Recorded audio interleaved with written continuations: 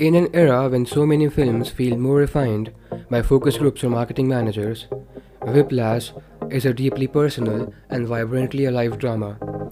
With a relatively staid subject, the relationship between a music student and his teacher, it turned out into a brilliant thriller on a brilliant undercurrent of social commentary about what it takes to make it in an increasingly competitive and cutthroat world. How far are you willing to push yourself to succeed, and how far are you willing to push someone else to force them on the path to success? Carried by two electric performances, the tightest ending in a film, and a daring screenplay that writes itself into a corner and then somehow finds an unexpected way out, Whiplash is as breathless as a drum solo, rising and falling just as the hopes and dreams of its protagonist climb and crash. Welcome to Sky, Episode 7, Whiplash, a masterclass in ending a movie. So this is how the movie starts. 19-year-old Andrew Neiman wants to be the greatest jazz drummer in the world, and he's starting his first year at Schaefer Conservatory of Music, which is the best music school in the United States. At Schaefer, being the best means studying under Terence Fletcher. He's a really strict teacher, by the way, and being asked to play in his studio band, and this band represents the school at jazz competitions. Based on their less than positive first meeting, Andrew is surprised that Fletcher asks him to join the band, albeit in the alternate drummer position, which he is more than happy to do initially. He quickly learns that Fletcher operates on fear and intimidation, never settling for what he considers less than best each and every time. Being the best in Fletcher's mind does not only entail playing well, but also knowing that you're playing well, and if not, what you're doing wrong. Therefore, Andrew works hard to be the best. He has to figure out his life priorities and what he is willing to sacrifice to be the best. The other question becomes how much emotional abuse he will endure by Fletcher to reach that greatness, which he may believe he can only achieve with the avenues opened up by Fletcher. So there is a quote in this movie which provides an evidence that this movie is based on extreme obsession. So this is how the quote goes like, "There are no two words in English language more harmful than good enough." Too motivating. So now, let's discuss the ending of the movie, which I feel is the best part in this movie. Only few movies can match the ear-sucking tension and atmosphere of the Whiplash finale.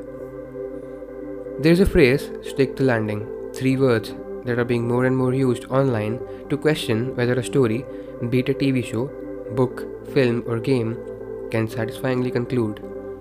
Especially in these times, where with blockbuster cinema in particular, the build-up appears to have become the most important factor, and coming up with an ending that delivers feels like a magical elixir, the kind that's eluding more and more writers and directors, is a big challenge. Just look at the last 2 years of blockbuster films. How many end with characters having a punch-up? Well, sure, some endings really work, and some really grab you and get you invested, but the majority, well, they are just noise. And I think this is why 2014's Whiplash deserves even more praise than it got on its initial release. Appreciating that this is an Oscar-winning film that won rave reviews on its original release, I'd like to go out on a limb and suggest that the last 15 to 20 minutes are so intense, nerve-wracking and brilliant, like after watching this, you'll be like, that was totally unexpected. Spoilers inevitably follow from this point onwards. So, with 20 minutes to go of the film, we see Andrew turning up at the JVC concert, ready to play the drums again. This has followed his coincidental reunion and invitation to play the content with a teacher from hell, Terence Fletcher. Already there's so much going on here. Andrew, after all, is the one who ultimately got Fletcher fired from Schaefer Conservatory of Music. Conversely, Fletcher is the one who expelled Andrew. The uneasy tensions earned and built up throughout the movie are already crackling. The twist that Fletcher's invitation is an act of revenge and that he knew all along that Andrew was the one who testified and got him sacked is brilliant.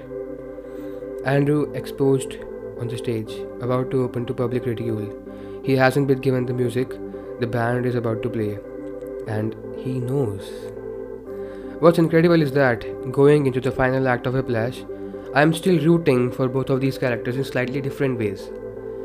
Well, I firmly understand why they have made the choices they have made, and they've both sacrificed everything for their music, and they've both come to firmly believe that this is what has to be done. For the audience, and you guys who are listening, and there's a question too. Can Andrew really be great unless Fletcher puts him through such severe levels of emotional abuse? Is that what it really takes? And it's here where Whiplash really soars. It's the seizing back of power by Andrew through his drumming performance, bleeding, sweating, putting his soul into his music. That a grievous act of bullying, an attempt to humiliate him in front of a huge crowd during what's arguably his last dance has pushed him, and thus he gradually takes control. Well, I can't really remember in recent times being invested so much in a finale featuring characters I really wasn't fond of, but the intensity, focus, and brilliance of Whiplash had me willing the two of them on. Every single time, it's an ending that sticks. If you can hear of a modern better ending, I'd love to hear about it. No spoilers though, please. In the end, I would like to say, remember, an arrow can only be shot by pulling it backwards. So, when life is dragging you back with difficulties, it means it's going to launch you into something great. So, just focus. And yeah, keep smiling. That's my time, guys. Hope you had a great time listening.